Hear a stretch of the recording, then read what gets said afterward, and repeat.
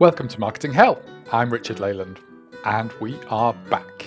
Sorry about that long pause. Had a really good thing going on, I reckon. We were doing about an episode a week, and then real life and work got in the way, so my apologies. I guess the reason is that at work we were giving birth to a new website, and to stretch that horrible metaphor, I've been reaching for the gas and air. It's been utterly painful, but we're getting there. And also at home, I'm barred from editing podcasts until the kids get into bed, which is getting later and later. So I've had this narrowing window in which to edit these podcasts, and really 8 years into parenthood, and I'm getting no better. So this then, for all those that need a reminder, is the podcast that picks through the rubble of our dismal marketing failures to see if we can find one or two lessons so that you can make all different blunders in your own campaigns.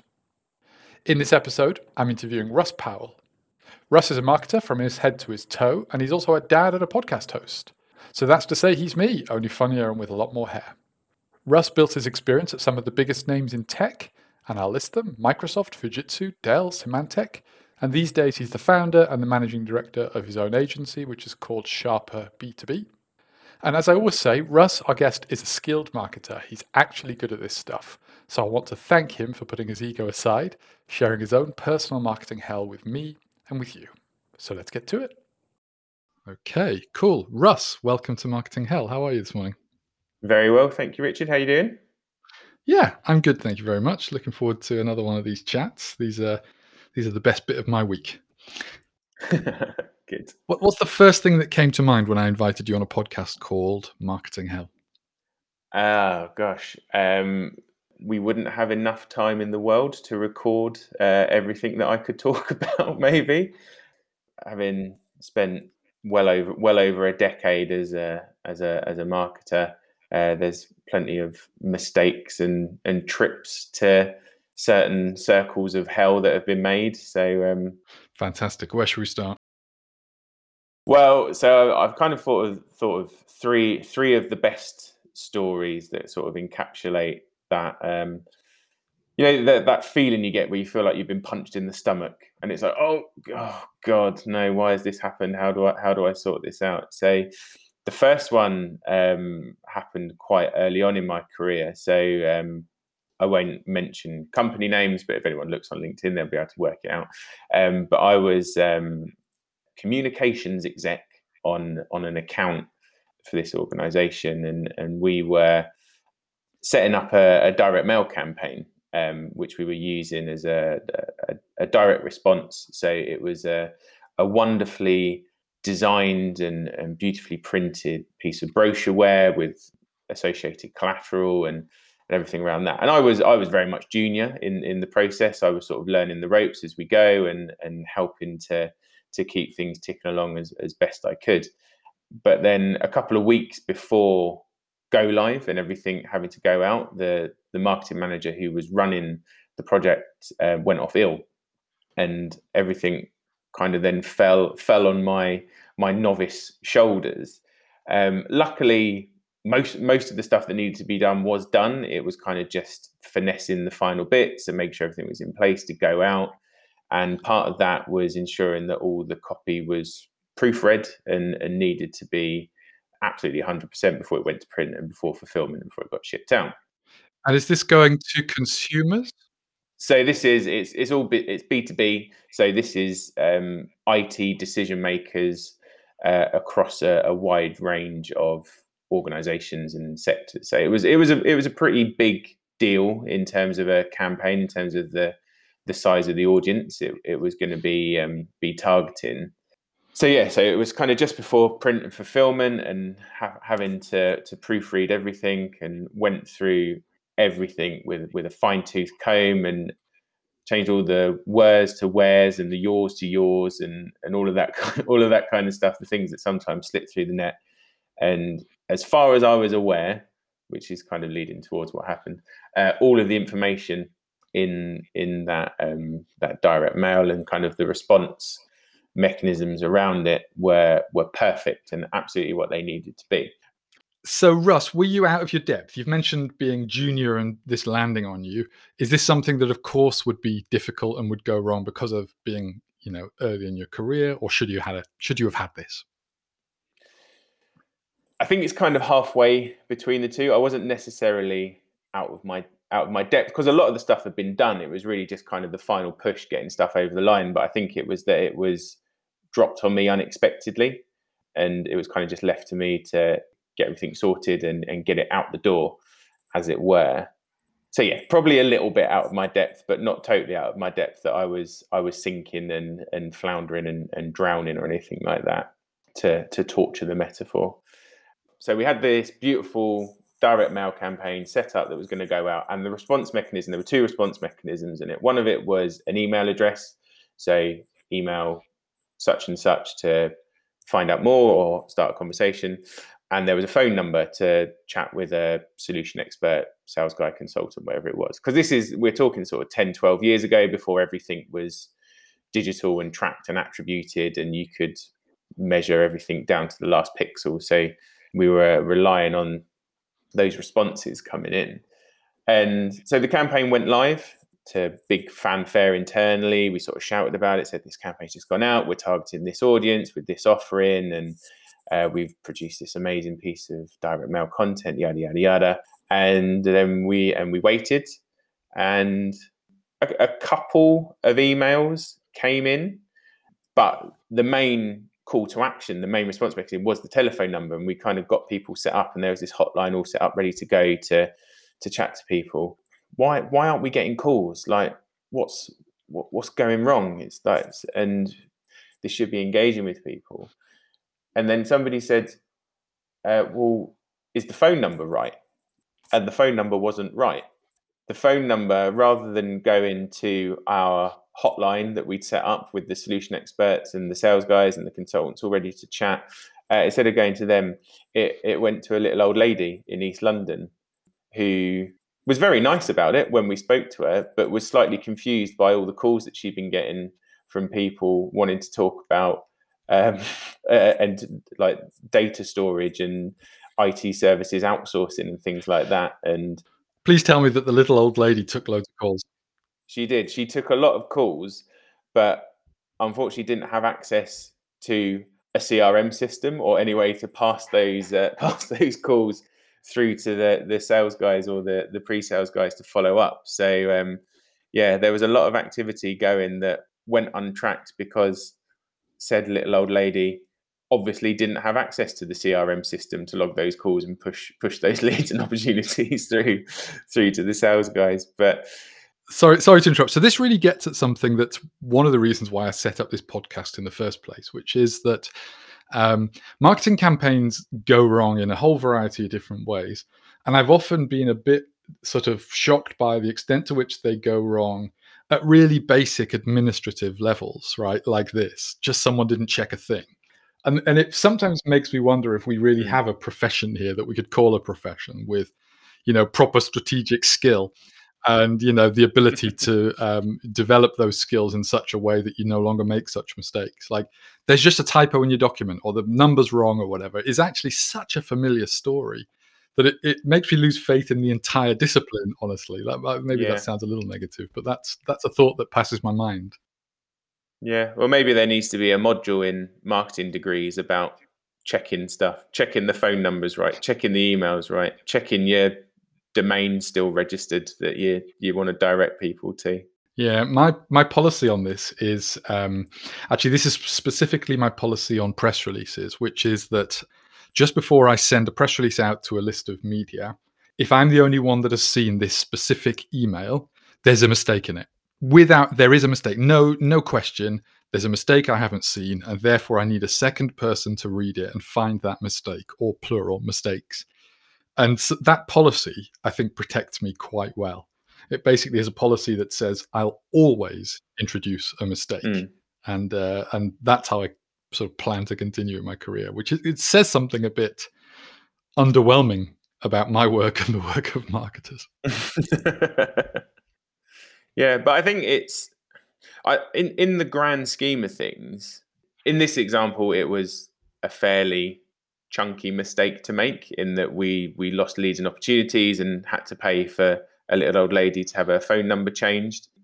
But even at a smaller level, those mistakes like typos and just things not lining up, they damage credibility quite easily in terms of campaigns and stuff that go out. So it may be minute details, but those minute details do really matter. And how did you feel about yourself after this mistake? I'm interested to know what it was like to be you sitting in an office, sitting at a desk, having done this. Well, I was obviously gutted because this was kind of the campaign had been dropped on me, and I was like, come on, Russ, this is it. This is the big time. This is your time to shine and make sure everything goes right, and prove that you're a proper marketer and you can do all this kind of stuff. So yeah, I was understandably cheesed off, I think is the polite way to phrase it about the whole situation. Because I felt honestly, because I was new, a brand new marketer as well, and I kind of thought, well, it's game over. I can't do marketing. Clearly, like this isn't for me. But at the time, I was very lucky to have a really supportive boss, and she very much put an arm around my shoulder and kind of said, look, this kind of thing happens. The important thing is that it never happens again. Just if you make a mistake, learn from it and move on and never make the same mistake again. Did you try and play it off as, well, this is a brand play now, right? It's not going to be lead generative. It's going to be about the brand. You know, we've got the messaging right. It's reached X thousand people. It's a brand play, which I've seen that done so many times that my irony meter spikes very, very high when I hear it. But did you try and play that card? I didn't at the time because, again, I was a novice marketer, and I didn't have the knowledge or the wherewithal at the time to put that spin on it, unfortunately. So yeah, I took the hit. I said, yeah, look, okay, we cocked up. It's a fairly sizable cock up. I'll hold my hands up. And at the same time, people were good about it. They were like, look, we know, like, you're junior. This was dumped on you at the last minute, so you don't have to accept all of the blame. But I did. I accepted the blame because it was given to me. It was my responsibility, and it was a cock up. But yeah, like I said, you learn from it, and I think the support from my manager at the time was really helpful. That, yeah, she kind of said, look, no one's died. Like, okay, the campaign's gone wrong, but what damage has it really done to anybody in a physical or emotional way? And maybe the little old lady was a bit put out from having so many phone calls come through, but she was very pleasant about it at the end of the day. So yeah, mistakes happen, as I said, but it's all about learning from them and making sure they're not repeated, I guess. Yeah. Can I tell you a line that I once used? And even as I said it, I knew I was cracking a joke rather than this being correct. But you know that old cliche about, I know that half of my marketing budget is wasted. I just don't know which half. You know, that's, I can't remember who said that now, but it's a hoary old cliche. I once made a huge mistake, and all I said was, well, now we know that this activity was in the wasted half. You got to spin it. You got to find the positives. Well, exactly. I mean, we're marketers, right? If we can't market and spin for ourselves, then, you know, who can we do it for? So, where should we go next? I enjoyed that story. That's you and your junior self. How about as your career developed? Yeah. So as my career developed, as you say, I kind of moved through a variety of different roles. So post my first role in a grad scheme, I went contracting and moved around a variety of different places, sort of picking up different pockets of experience and different elements of the marketing mix.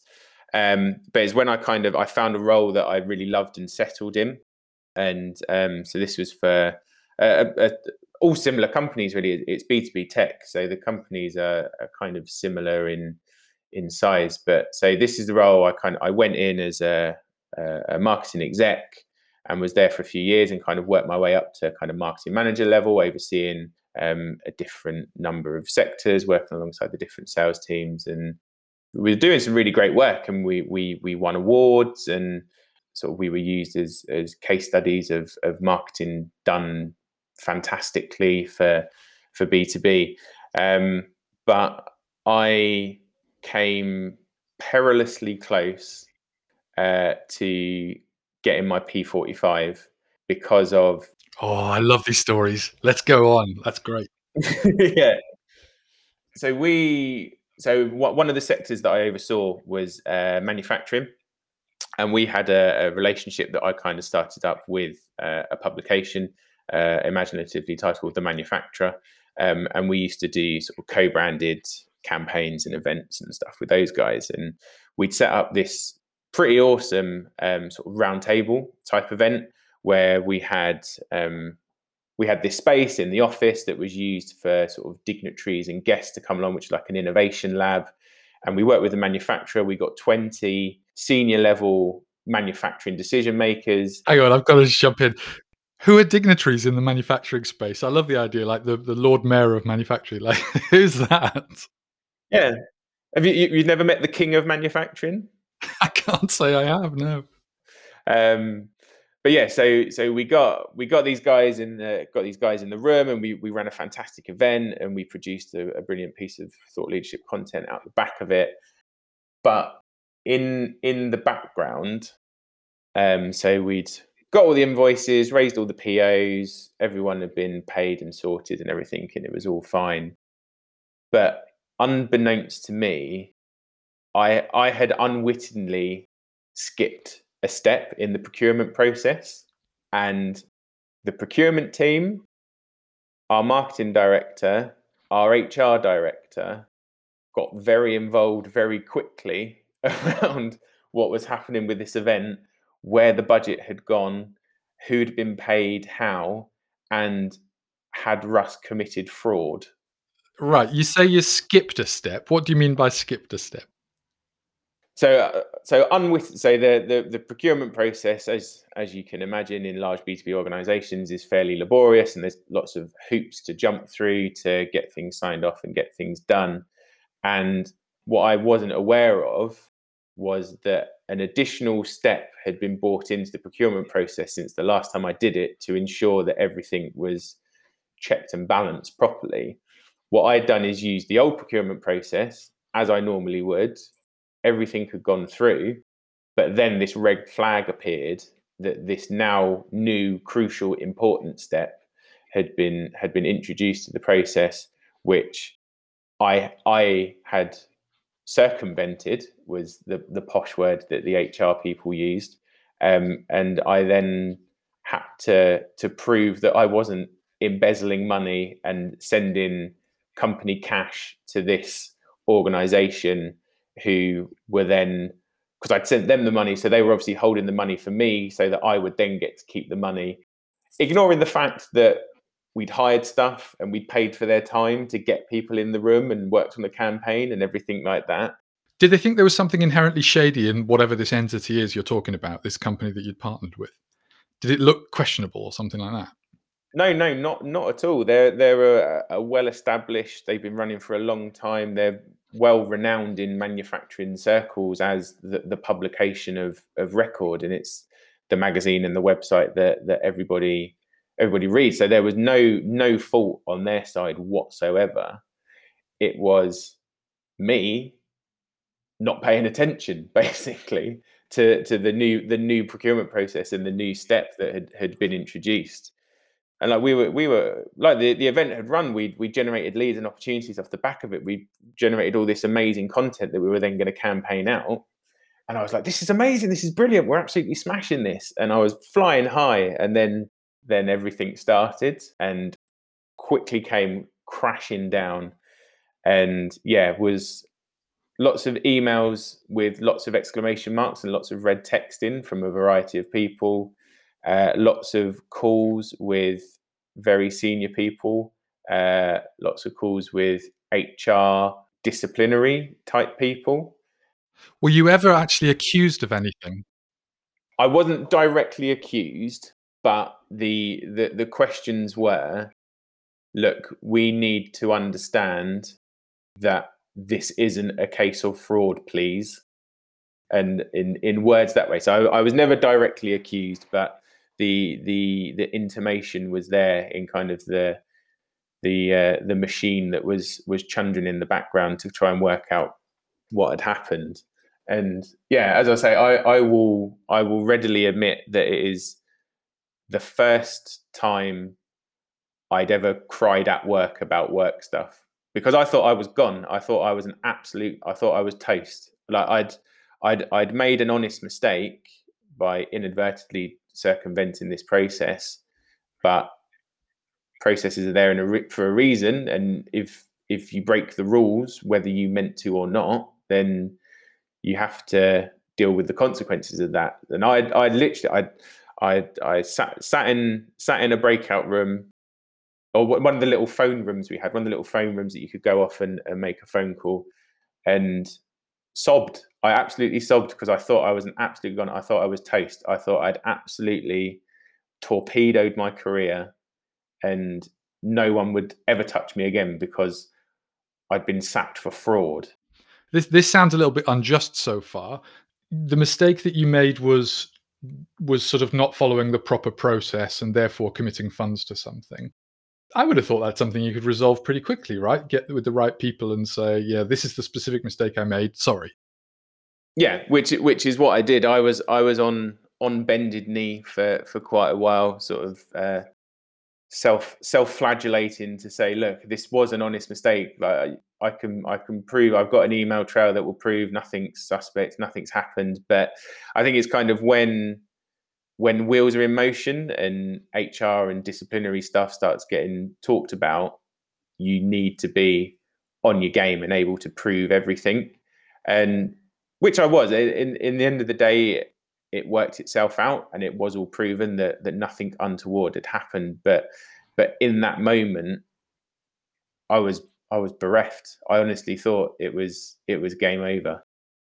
Part of the and it was remedied. So again, my line manager at the time, he was really supportive and sort of helped me through that process. And I then had to give a presentation to the whole of the marketing department about the procurement process and what the new process is and why we have to follow the steps that are followed.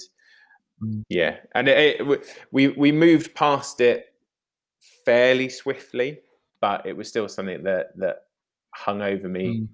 personally for quite a while, because and anyone that knows me or I've dealt with will know that I'm straight talking and upfront about everything. So I think it was I knew in my heart of hearts that I'd not done anything wrong, that I hadn't purposefully gone out to embezzle this money or try and defraud the company.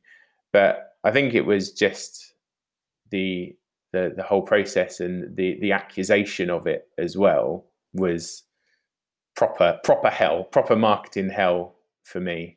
Yeah, absolutely. Yeah. Can I tell you the policy that I've developed that I think helps to insulate around these issues, which is that, you know, as a marketing lead, you'll have a budget available to you almost certainly, and you'll have someone in a finance team that will be monitoring the spend against that budget. And my policy is be as close as possible to the most senior person in finance that you can realistically be close to, and be over communicative, right? If you know there's a big spend coming up in a month or in a quarter or whatever, tell them in advance. If there's some story, some stumble or whatever, tell them in advance, and leave the impression that you're proactive in the way you want to deal with the finance team through the process of spending money. And that just insulates you so well. And it took, I'm 20 years into my marketing career, and I think it took about 15 to work that out. But since I've done that, I found that I have Mm. no, not no problems, but I find that whole process of where is the marketing budget going and how is much easier. So, is there anything else that you wanted to say about that particular slice of hell? Just that even thinking about it and talking about it now has made me really anxious, made me really tense, and it's. But yeah, I think it's an important story to tell as well for people to know about. And it's, yeah, you need to make sure I's are dotted and T's are crossed, and that everything is as it needs to be when it comes to handling budgets and managing money. Mm. Anyway, so this feels like this was the story of you a bit more sure of yourself, but still a stumble. Where should we go next? So the more recent one, I guess, is funnier and less dramatic, let's say. My last client side role, so I was head of marketing for a Microsoft Gold partner. So they were involved in Dynamics and Teams and ERP implementations across a variety of sectors. So we were well ingrained in the Microsoft partner ecosystem, and every year there's the Microsoft Partner Conference. I mean, it wasn't last year because 2020, but every year when physical events were a thing, there'd be the Microsoft Partner Conference in Las Vegas, in America. So, and we went, and I was only a few weeks into the role, and kind of got a call from sales director who was my manager at the time. Said, "Look, Russ, we're going to the partner conference. Someone's dropped out. Do you want to come?" And I was like, "Trip to Vegas? Yes, obviously I want to come." But also, like our CTO was going, some of the other senior guys were going. I thought, look, I'm new into this role. This is going to be a great chance to build some relationships, get to know people, and kind of embed myself in the business a bit more. So we all flew out on the same flight, which was all fine, uneventful. We all stayed in the same hotel, which again uneventful. But we had a day or so to kind of decompress and get over the jet lag as much as we could on the way out.